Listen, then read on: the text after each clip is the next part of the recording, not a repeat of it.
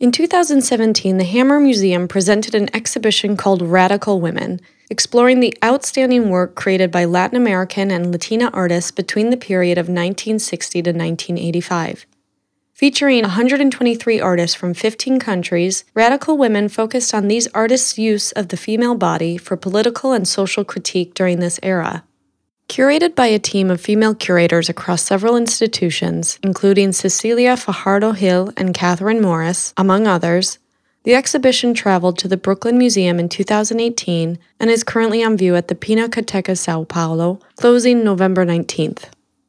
Featured prominently in the exhibition was the image of a young woman who took a self-portrait when she was 32 years old in 1973. The right side of the woman's face is intersected by a rectilinear shape, which completes itself as a square on the white wall behind her. The portrait is called Untitled, and it was taken by someone I met up with recently. My name is Liliana Porter. I am a visual artist. The photo was taken almost 10 years after Liliana had left Buenos Aires at the age of 22 to come to New York City. It was fantastic to be that age and to arrive to New York in a moment where New York was beginning to be the center. So a lot of artists were coming from Germany, from England, all over. And also it was a fantastic experience to go to the museums because in Argentina I studied art and history of art through reproductions. And suddenly you go to the Metropolitan and you see the real stuff and it's incredible. I was really ready at 22 to really take advantage of what I was seeing. New York was like a feast because you had everything you wanted. And I was aware we had everything. I think I had an advantage to people who were born in New York. They took for granted to make an etching in a plate that was already polished was like, oh my God. Arriving in the 1960s in New York, in the wake of the machismo of the ABX movement, I asked Liliana if she felt that her opportunities were equal compared to the male artists of her generation. Let's say there was a group show and they were all men. You didn't even think about it. And now you are super aware. So until you are aware, you cannot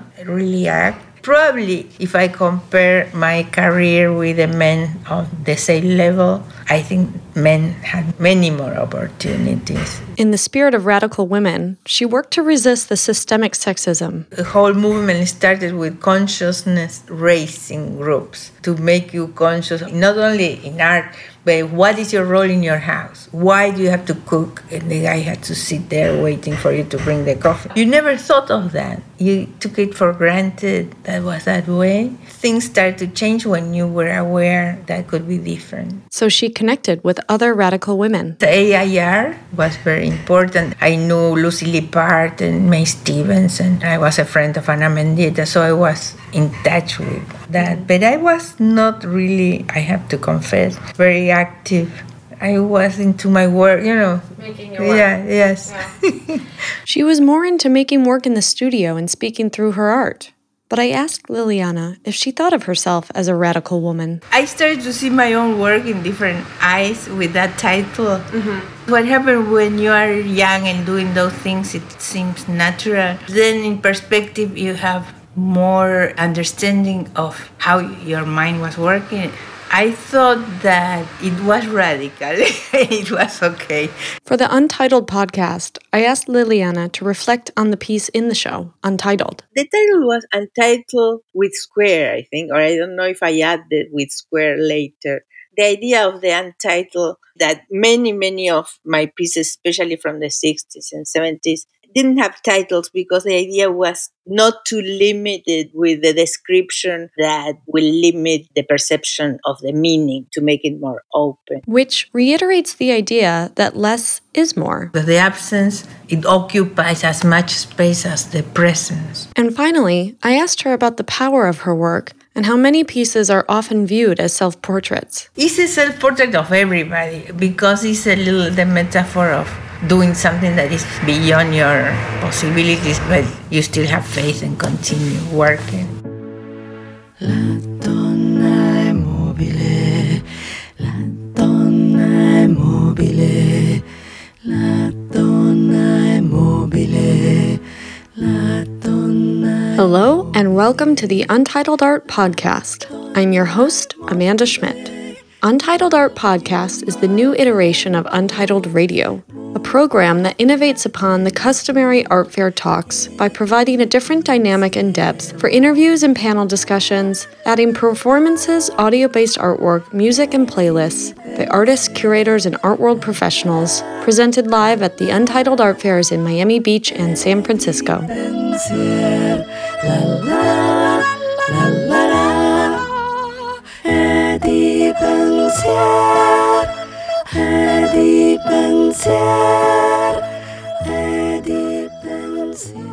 Many people said 2017 was the year of the woman. They say it's the year that women fought back. Women's marches, the Me Too movement, We Are Not Surprised, Pink Pussy Hats, and more. A lot was accomplished, and even more remains to be done. Glass ceilings need to be shattered. Laws and regulations upheld, created, or enforced, and cultures changed. The traumatic backdrop of this massive societal mobilization is the missed opportunity to put a woman in the White House for the very first time instead of a misogynist pig as our president, someone who is proud of his own abuses and thinks and vocally proclaims that we are nasty. Women came and women roared, nasty indeed. This episode looks back on 4 years of contributors to Untitled Radio who have the XX chromosome and a XXX threat. 2017 was a year of women taking their bodies, their voices, and their workplaces back and saying, we will not be silenced, we will not be your XXX fantasy, and we will not sign our emails with sweet X's and O's. We are XXXX. Hey there, I'm chiming in post-recording.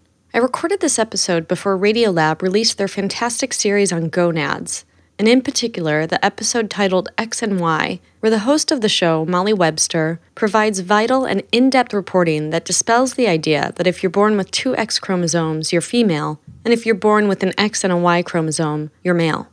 As it turns out, our relationship to genetic material and physical sex is much more dynamic and complicated than we may have thought. I use XX in this episode as a metonymical stand-in for the embodiment of the feminine. I ardently believe that it's important to approach our knowledge of genetic chromosomes from more perspectives, and I want to give a thanks to the hard work of the producers at Radiolab and the Gonad series. Really, I encourage you all to go listen to it. It's an excellent series, and since you already listen to podcasts, tune in after you're done with this one, XX. We'll explore this episode, XX, in 8 chapters. And to start with, we'll jump right into Chapter 1, La Donna Immobile. La donna immobile, la donna immobile, la donna immobile, la donna immobile, la donna immobile, qual piuma al vento, muta d'argento e di pensiero. E di pensiero,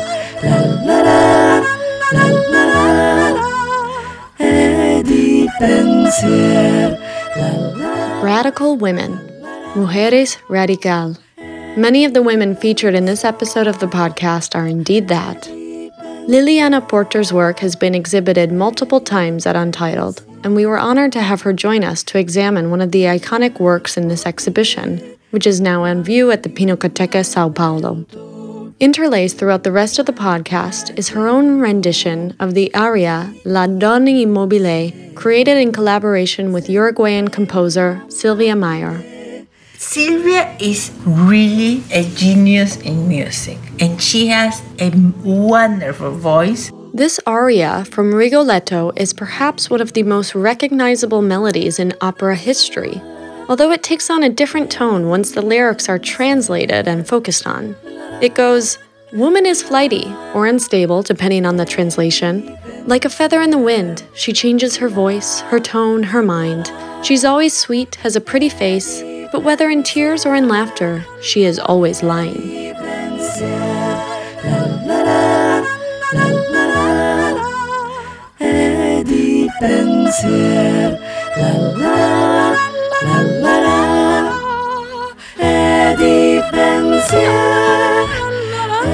Eddie Pensier, Eddie Pensier. Chapter 2, Macho Loco. In January 2018, we invited the Institute for Contemporary Art San Jose to air a selection of music and sound art from their recent exhibition, Sonic Futures.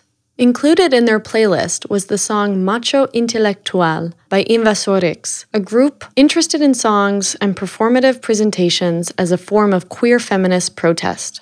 Invasorix questions gender roles and dreams alternate or utopian ways of being. In this song, we get their insight on what it is like to work or study as a woman in a man's world. Estudié con un macho man, era un maestro muy popular. Él era un macho intelectual, él era un macho intelectual. Impresionaba con su subjetividad y todo el mundo lo quería escuchar. No te hagas güey, no te hagas güey, él era un macho intelectual. Me hablaba de Foucault, de vigilar y castigar, y solo me quería callar, asustar, collar, educar, dominar, castigar, humillar, doblar, frenar, apantallar, ligar, opacar, marear, sermonear, bloquear, adoctrinar.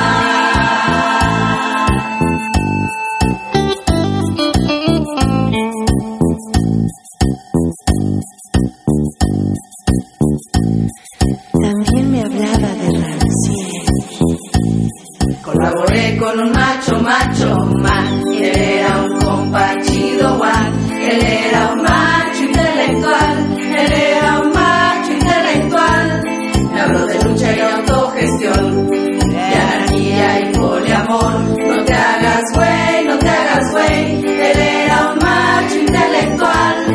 No paras de hablar, no puedes escuchar y solo quieres destacar. Era un artista relacional, conceptual, gestual, global, local, activista, elitista, medieval, ambiental, individual, espiritual, progresista, hedonista, internacional.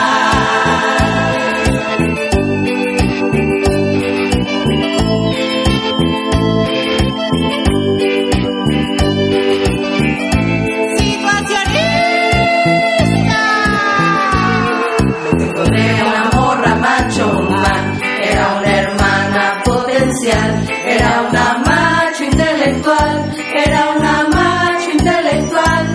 Confundimos la fraternidad con ambición y rivalidad. Aquí quién es, aquí quién es la macho intelectual. Estamos hartas de competir, de autosabotear, de abusos de poder. No me vendo, no me exploto, no me dejo chamaquear. No te escondas, no te hagas, no te dejes censurar. No me vendo, no me exploto, no me dejo chamaquear. No te escondas, no te hagas, no te dejes censurar.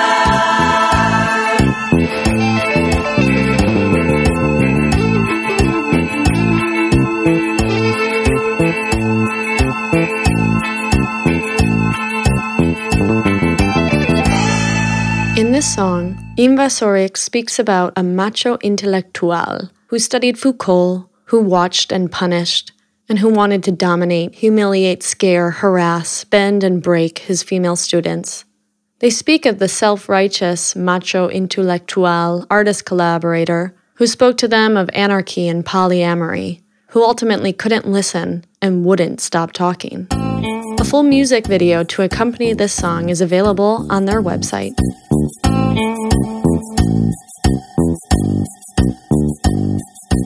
Chapter 3, Fight Like a Girl.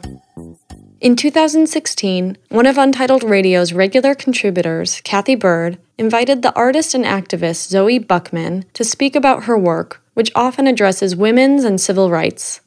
In their discussion, Zoe expresses that she feels like women in America are now, alluding to Trump's then recent election, very much in fight mode.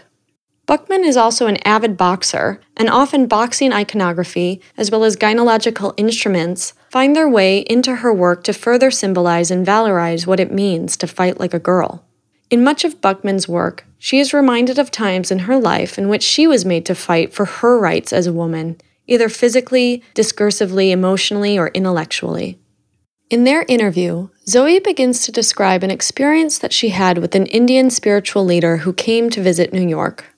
Rather than providing spiritual guidance, however, he had exuded misogynistic, xenophobic, and racist discourse. What follows is a poem where Zoe reflects on her thoughts regarding her fraught and disappointing interaction with this man, Swamiji. The sluggish Swami sat slumped on my bedroom sofa just south of 117th Street.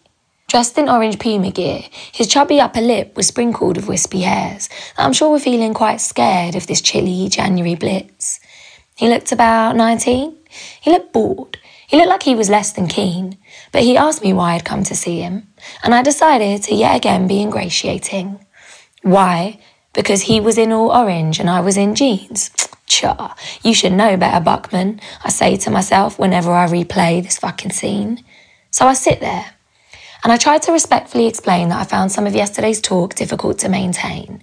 I mean, amazing, of course, what with him being so wise and well-taught, and us being so keen and hungry for the knowledge, and so pleased that he's come to visit us, and chosen our group of enthusiasts to impart some of his wisdom to.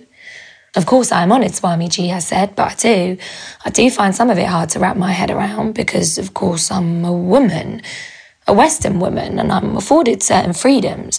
And so it's difficult for me to receive some of the teachings you were teaching, you see, because, well, some of them, Swamiji, just some of them sort of seem to pitch women below men. That's all, really. I mean, respectfully. And then the sluggish Swami leant forward and began to recite what I can only call the most racist, sexist, xenophobic rhetoric I've ever heard anyone spit in the flesh. Like, yeah, I've read backward shit and I've seen it on the telly and all the rest, but I've never sat inches away from someone who was actually trying to say that in his village, women must stay in the home or else they'll be raped by Muslims.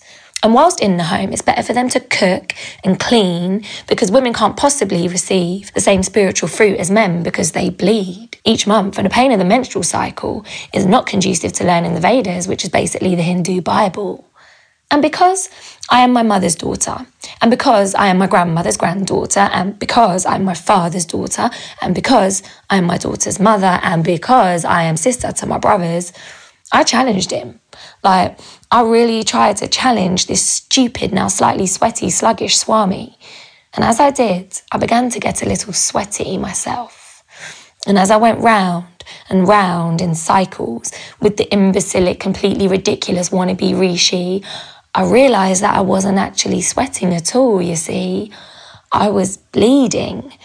In my jeans, on my bedroom sofa just south of 117th Street, I was the walking proof of a Western woman who had exercised her right to choose. And they told me I should probably expect some bleeding. But my mind had always been 2 steps ahead of my body, and my body had been holding on, so I hadn't experienced anything other than the weight of our decision, the relief and the grief of it. But in that moment, sat on that sofa, I smiled for the first time in a week, and I let the ramblings of this unfortunate, ignorant, infantile boy blow away with the Harlem wind. And I thought to myself, I'm going to be here in the spring.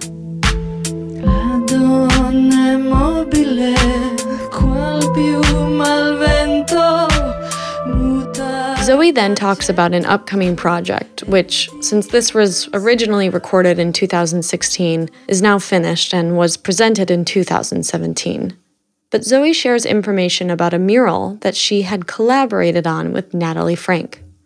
It was presented as a mural in the New York Live Arts Ford Foundation Live Gallery space and was created in response to the election of Donald Trump. The mural presented text from statements that formerly and currently elected male politicians have made about women and their bodies over the last few years. Zoe shared these statements live on our radio program. Rape is kind of like the weather. If it's inevitable, you should just relax and try and enjoy it. These are elected officials. They're not even. It's so shocking. They're not even just crazy dudes in their deck chairs mouthing off like these are men who have power. That's one. You've got the pretty well-known statement that says if it's a legitimate rape, the female body has ways to just shut that whole thing down. And he's talking about pregnancy that's the result of rape. There's also the one about our Yep, of course, grab them by the... Are we allowed to say that? No. Yes. Yeah. You can say whatever you want. Grab them by the pussy.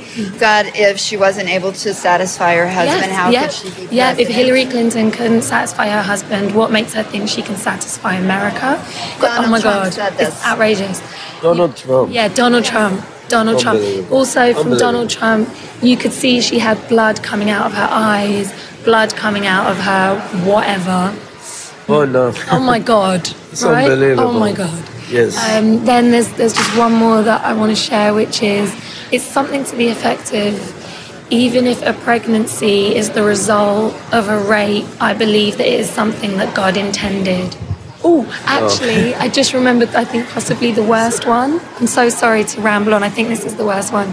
This is a politician in, I think, Maine, said, if a woman has the right to an abortion, why shouldn't a man have the right to exercise his superior strength against women and force himself on her? At least in that case, rape doesn't usually result in someone's death.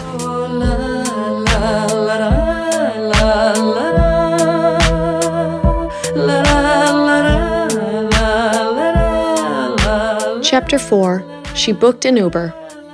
In the spring of 2016, the painter Anna Ostoja was preparing for an exhibition titled Slaying, which would exhibit a series of abstracted canvases deploying images from Artemisia Gentileschi's iconic rendition of Judith slaying Holofernes.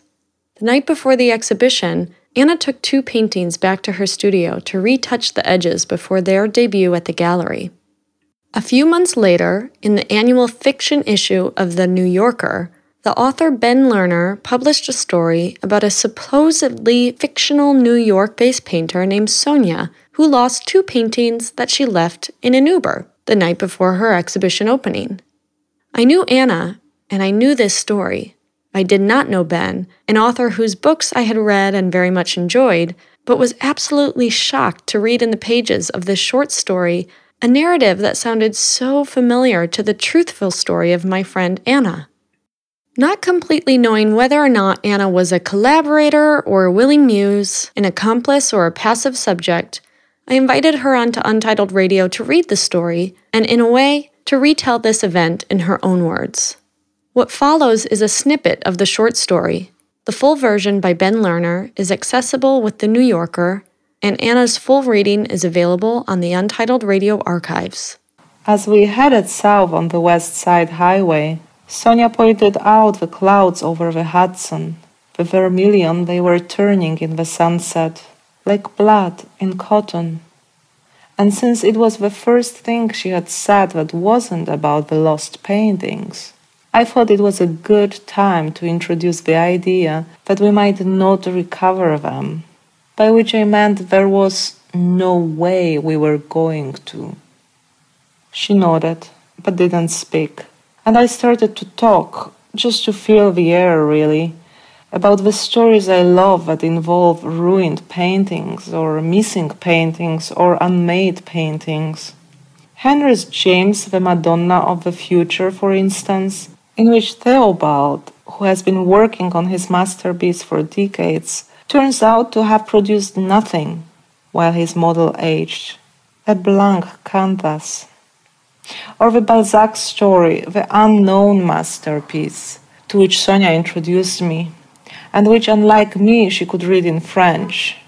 The painter, Fraunhofer, overworks his masterpiece until the canvas is just a vortex of color in which a single bare foot is legible. There are 2 things, I said to Sonia, who had leaned her forehead against the window, whose eyes might have been shut, that intrigue me about these stories in particular. First, how these failed paintings seem to anticipate modern art. Theobald's white canvas, as various people have noted, is like a Robert Ryman. Fraunhofer's messy canvas, a premonition of post-impressionism. Cézanne, Fraunhofer, c'est moi.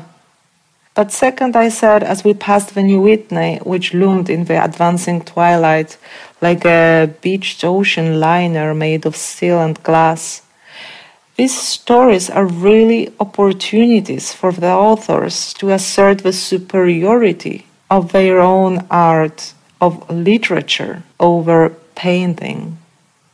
James's or Balzac's words can describe paintings the crazy artists can't actually paint, or intuit canvases that were as of yet unpainted, unpaintable. And isn't it really true of all ekphrastic literature, fiction and poetry, that even when it claims to be describing or prizing a work of visual art, it is in fact asserting its own superiority?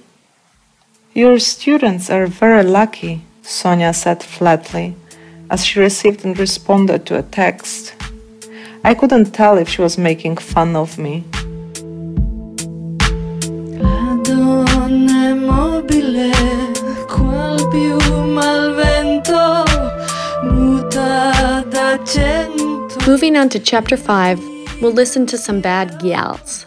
During the 6th edition of Untitled Miami Beach in 2017, we invited Carne from Bogota and Kilometro from San Juan, who presented a playlist called Poetry Without Poets, exploring the effects of trap and reggaeton music in the global scene. Today we're going to air songs by 3 artists from this playlist, including Bad Gyal, the trap queen from Barcelona, Laguni Changa, a Miami native who presents feminist trap, and finally from Miss Nina from Madrid, who is recognized as a reggaeton feminist. The music created by these women is empowering, sex-positive, bold, and strong.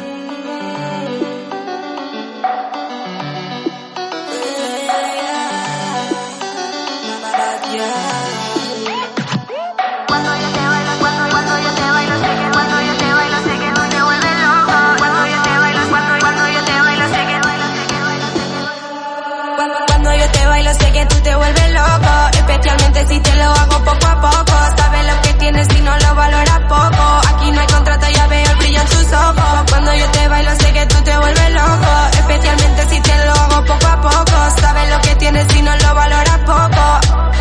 Ya veo el brillo en tus ojos. Es un placer conocerte. Quizás tú me traigas pena, pero no puedo perderte. El número 1, la que más te pega. Es un placer conocerte. Tú me traigas pena, pero no puedo perderte. El número 1, la que más te pega. Estaba ardiendo, había muchos tipos, pero a ti te veo el primero. Camiseta Armani con pantalones negros. Yo solo te bailo a ti. Me estaba mirando, estaba temblando. Todo aceleraba, tú me seguías dando. Desde ese momento supimos que iba para largo. Yo solo te bailo a ti. Te bailo, me mira, yo sé que tú me amas. No quería estar atada, pero a ti te casaba. Te bailo, me mira, yo sé que tú me amas. No quería estar atada, pero a ti te casaba. Cuando yo te bailo sé que tú te vuelves loco. Especialmente si te lo hago poco a poco. Sabes lo que tienes y no lo valoras poco. Aquí no hay contrato, ya veo el brillo en tus ojos. Cuando yo te bailo sé que tú te vuelves loco. Especialmente si te lo hago poco a poco. Sabes lo que tienes y no lo valoras poco. Ya veo el brillo en tus ojos. Cuando yo te bailo, cuando yo te bailo, sé que cuando yo te bailo, sé que tú te vuelves loco. Cuando yo te bailo, cuando yo te bailo, sé que cuando yo te bailo, ya veo el brillo en tus ojos. Cuando yo te bailo, cuando yo te bailo, sé que cuando yo te bailo, sé que tú te vuelves loco. Cuando yo te bailo, cuando yo te bailo, sé que cuando yo te bailo, ya veo el brillo en tus ojos. Es un placer conocerte. Quizás tú me traigas pena.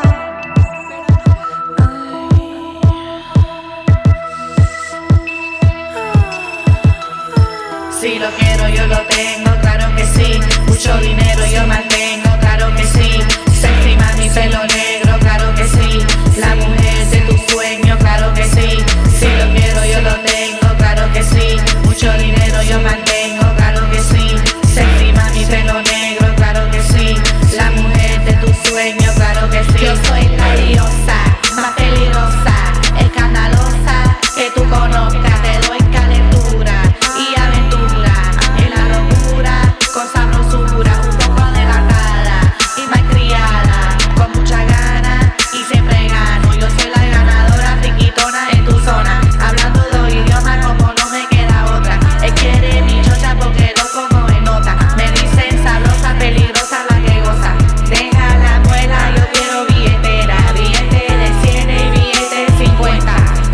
lo quiero, yo lo tengo, claro que sí. Mucho dinero yo mantengo, claro que sí. Sexy mami, pelo negro, claro que sí. La mujer de tu sueño, claro que sí. Si lo quiero, yo lo tengo, claro que sí. Mucho dinero yo mantengo, claro que sí. Sexy mami, pelo negro, claro que sí. La mujer de tu sueño, claro que sí. Es la chonguitona que tú conoces.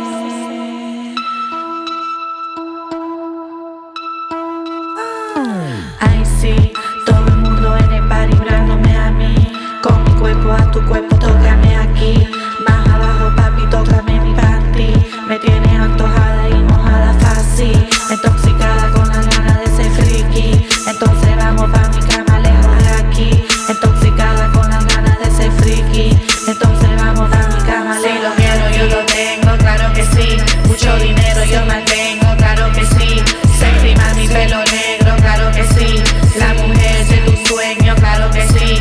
Si lo quiero, yo lo tengo, claro que sí. Mucho dinero yo mantengo, claro que sí. Sexy mami, pelo negro, claro que sí. La mujer de tu sueño, claro que sí. Sí. Ay papi, es la chonguitona que tú conoces. Claro que sí.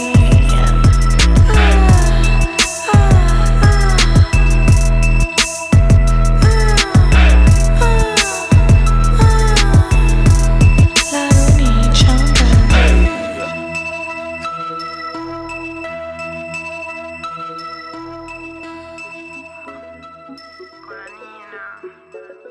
Todas somos reinas,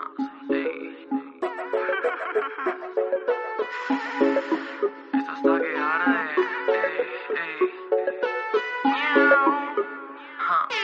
Hoy me levanté sintiéndome triste, pensando en todo aquello que dijiste. A ti que te importa que yo vista como quiera. Ponte pintalabios, salte de la cueva.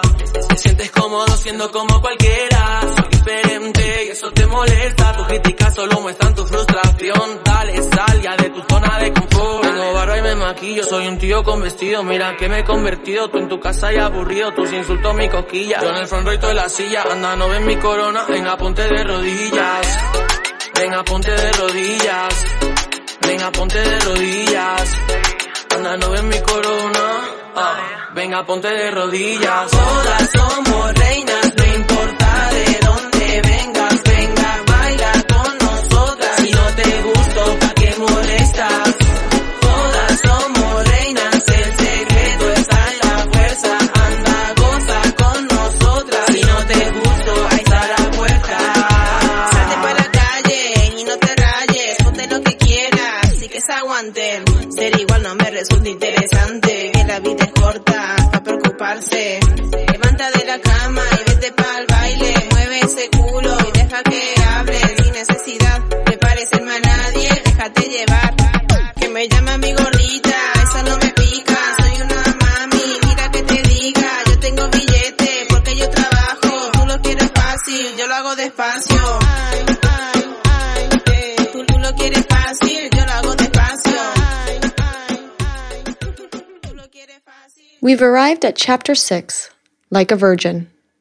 Many times on Untitled, we've invited independent writers and publishing houses to contribute their work through live readings on the radio broadcast. Twice during the fair, we've invited Badlands Unlimited, a publishing house founded by Paul Chan, to present readings of work from New Lovers, a series of short erotic fiction. In 2016, the curator and writer Catherine Taft read a selection from Elle Bedell's I Would Do Anything for Love. In this section, Catherine reads from a chapter in which a high school student named Cecily discovers her sexuality for the first time. He knows, Cecily says as she flails her hands in front of her, attempting to dry her wet nail polish. A magazine falls off the bed and displays an ad for eyeshadow.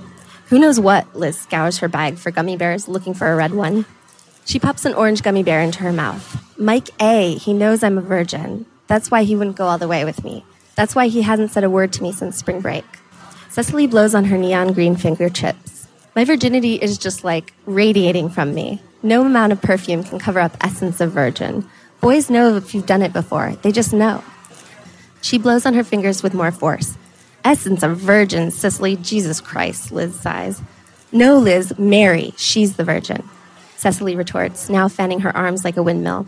Anyways, I found this guy's card. She nods her head in the direction of her desk, motioning to Liz to retrieve the card. This guy provided a service for girls in my situation. He takes your virginity just for a small fee of $50. He's a professional.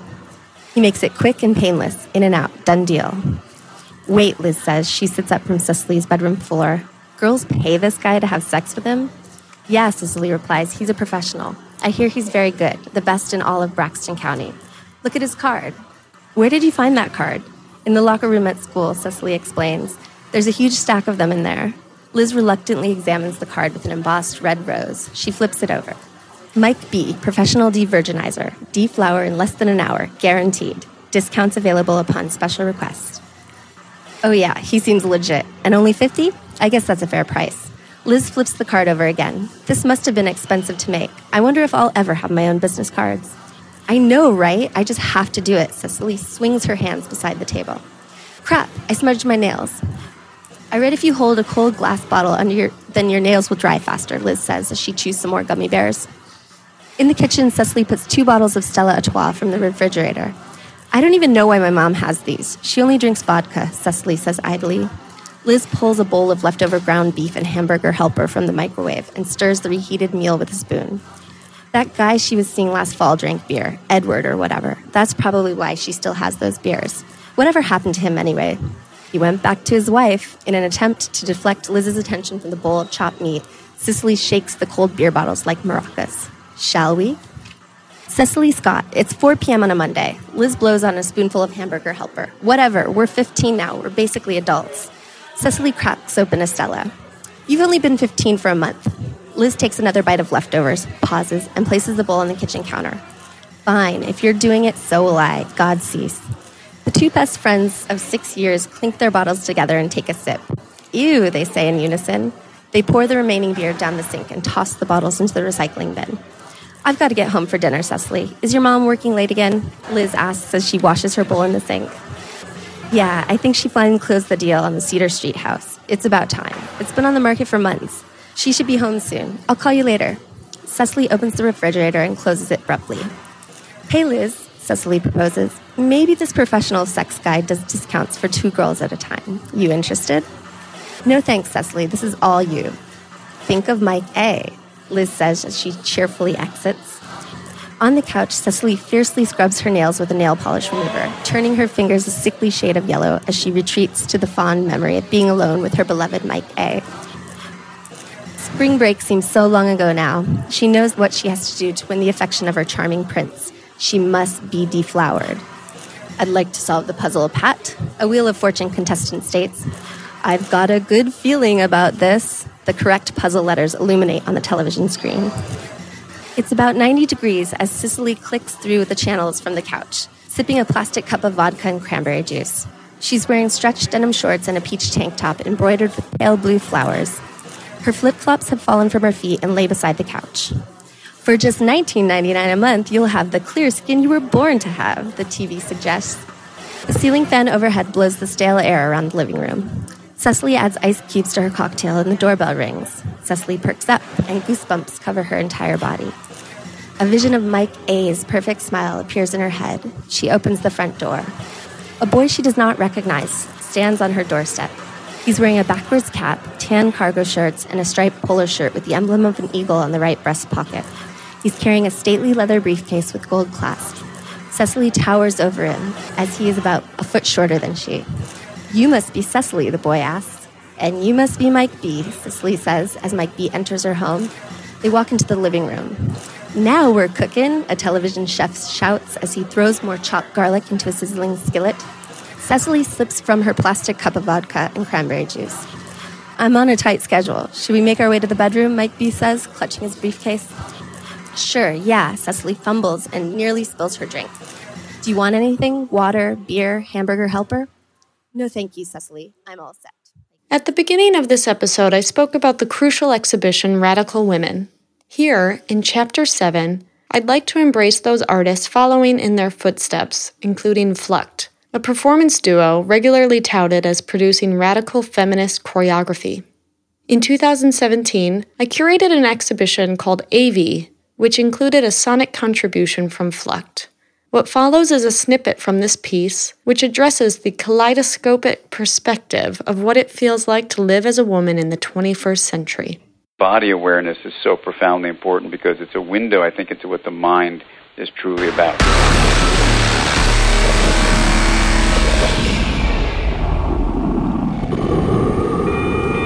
Is a volunteer organization that collects wedding gowns that are sewn into beautiful tiny dresses for babies that pass away and become angels too soon. I use it in the United States to train beginners, children, and this is one of the main tools that I use is a dummy.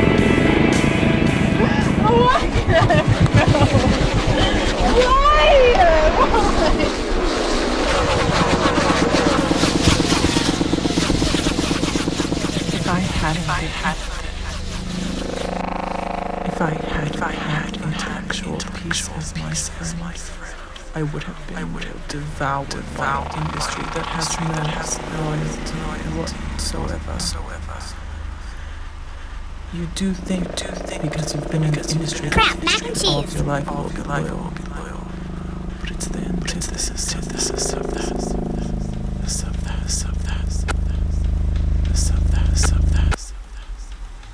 Health, fitness, technology. I had a dream. So we can finally agree with the others that you are indeed the world's greatest game artist.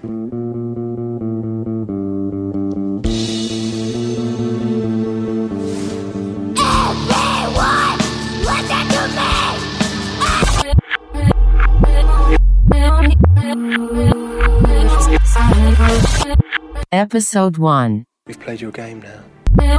Episode 2. Episode 3. 5. 2. 5. 5. 5. 5. 5. 5. I wanted you to know that I love you.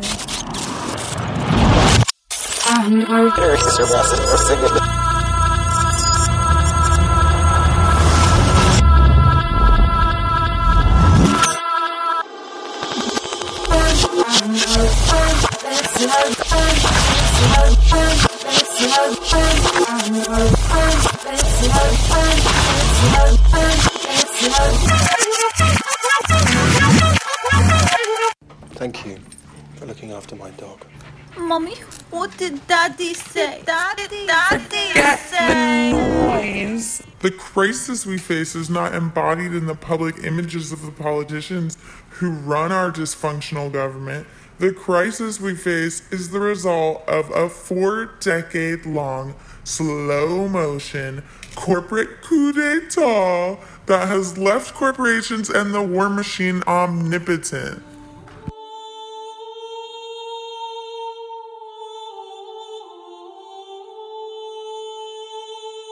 Oh, I like it like that. You're working that bad. I don't know how to act. Slow motion for me, slow motion for me, slow motion for me, moving slow motion for me.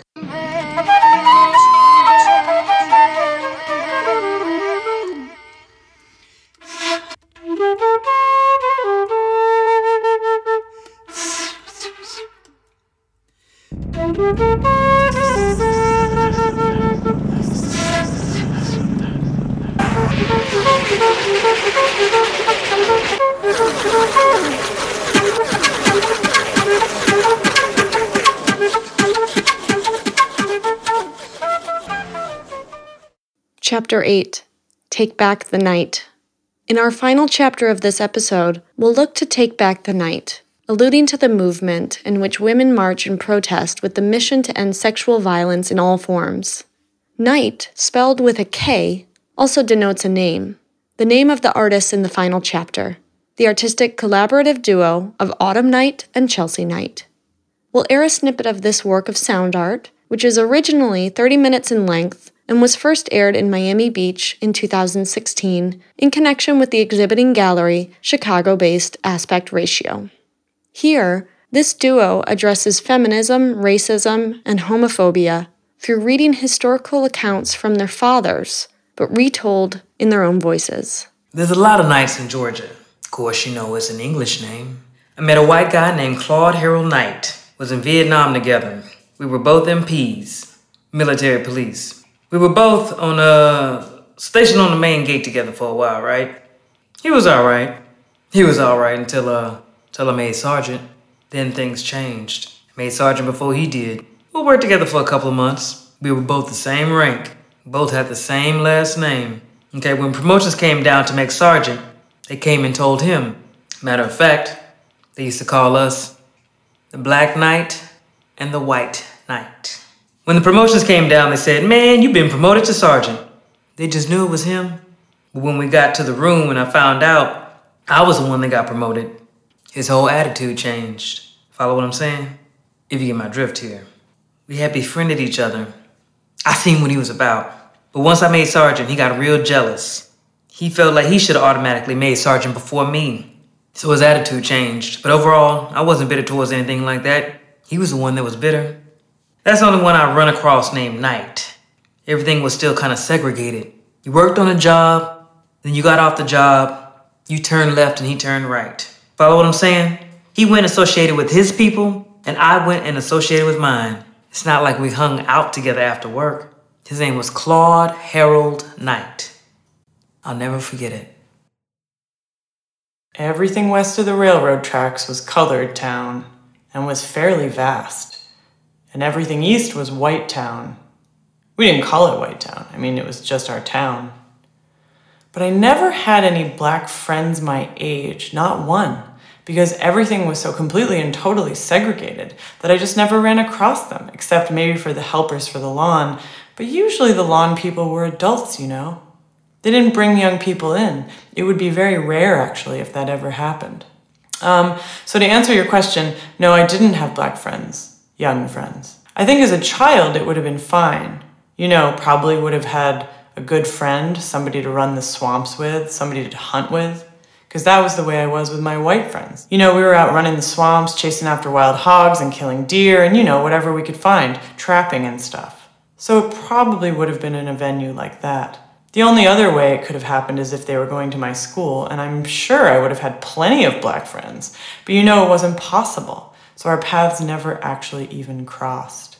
And to date black women my age when I got older, living down south, that would have been very dicey, very difficult. The prejudice would have been strong. Now that I think about it, I don't think I ever would have done it. You know, unless it could have been clandestine. And I don't think I ever would have done that. So it would have probably been next to impossible until I was much older and living up north, where, you know, I mean, down south it was called miscegenation, and there were laws about it down there. You know, you weren't allowed to marry. I don't know when those laws changed, but when I was a kid, it was very clear that that didn't happen. And then when I moved up north, it wasn't all that common either, but at least it was more accepted to see couples, black and white, together. Usually I saw white men with black women, but I never had the opportunity to actually date anyone like that.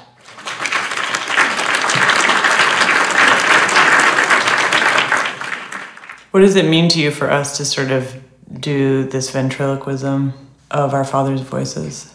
What does it mean to you? I think it brings it into a sort of deeper communion with me and my sort of personal ideology. I think hearing my Father's voice, the cadence of and the lilt of his description of these events, and hearing your Father's voice, they almost speak in a kind of casual way, as if to negate the extreme violence of what they're both describing. I mean, differently. They speak differently. For you and I to repeat what they've said creates a kind of embodiment. And also to emphasize certain kinds of ways that the language is being employed is really useful, is really productive, and also very emotional. Also thinking about how these things age, what these narratives mean through time. These are narratives from the 1950s, what they mean now in the context of today's world and the context of picking an attorney general like Jeff Sessions. It means something. It means something to repeat these stories and repeat these words and repeat these experiences and hear them come out of women's voices, say, young voices, and see how they age into the future. What are your thoughts? It feels a little bit like an incantation every time I say it. almost like a song of warning in a way. Saying the story with my own voice, it feels like, did this happen to me? Because the more I say it, the more I memorize it. And so it almost becomes a memory. And then you have to have those associated feelings of a personal memory as opposed to empathy for a story that you've heard. La donna è mobile, qual piuma al vento, muta d'accento e di pensiero. La donna è mobile, qual piuma al vento, muta d'accento e di pensiero. Now that you've listened through this episode, I ask you, how can a podcast address and combat misogyny? How can the production, distribution, and consumption of art do that? And more importantly, how can you?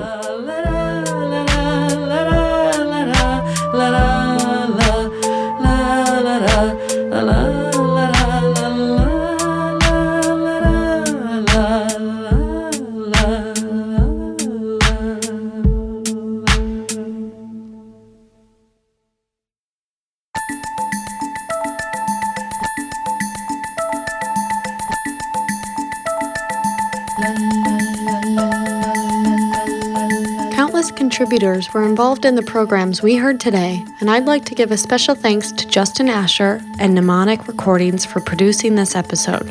Adrian Olivares and Vicente Solis at Wynwood Radio in Miami, Aaron Harbour and Catherine from KGPC in San Francisco, Kea Duarte, our programming manager, as well as contributors to today's episode, including Liliana Porter, Sylvia Meyer, Patricia Carino Valdez at the San Jose ICA and Invasores, Kathy Bird and Fresh Art International, Zoe Buckman, Anna Ostoya, Ben Lerner, Carne and Kilometro, Mika Durand at Badlands Unlimited, Monica Mirabile and Sigrid Lauren of Flucht, David Grin, Catherine Taft, Chelsea Knight, Autumn Knight, and Jefferson Godard from Aspect Ratio.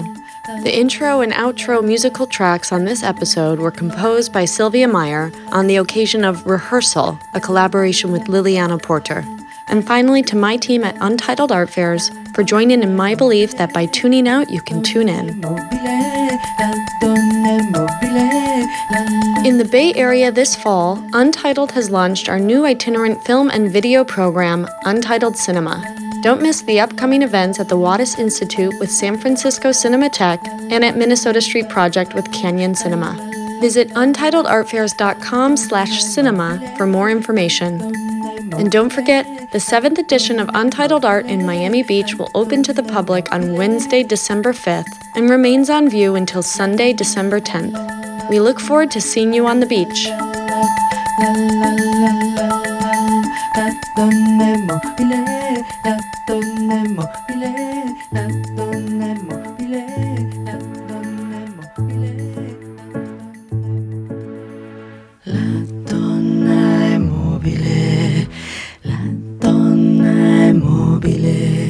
To wrap up another episode, let's leave with the words of John Cage.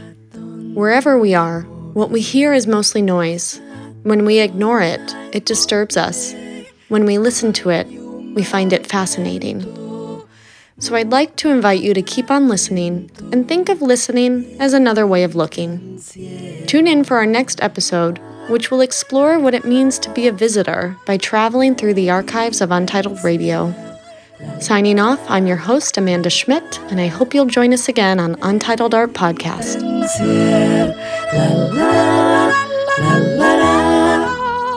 Eddie Pensier.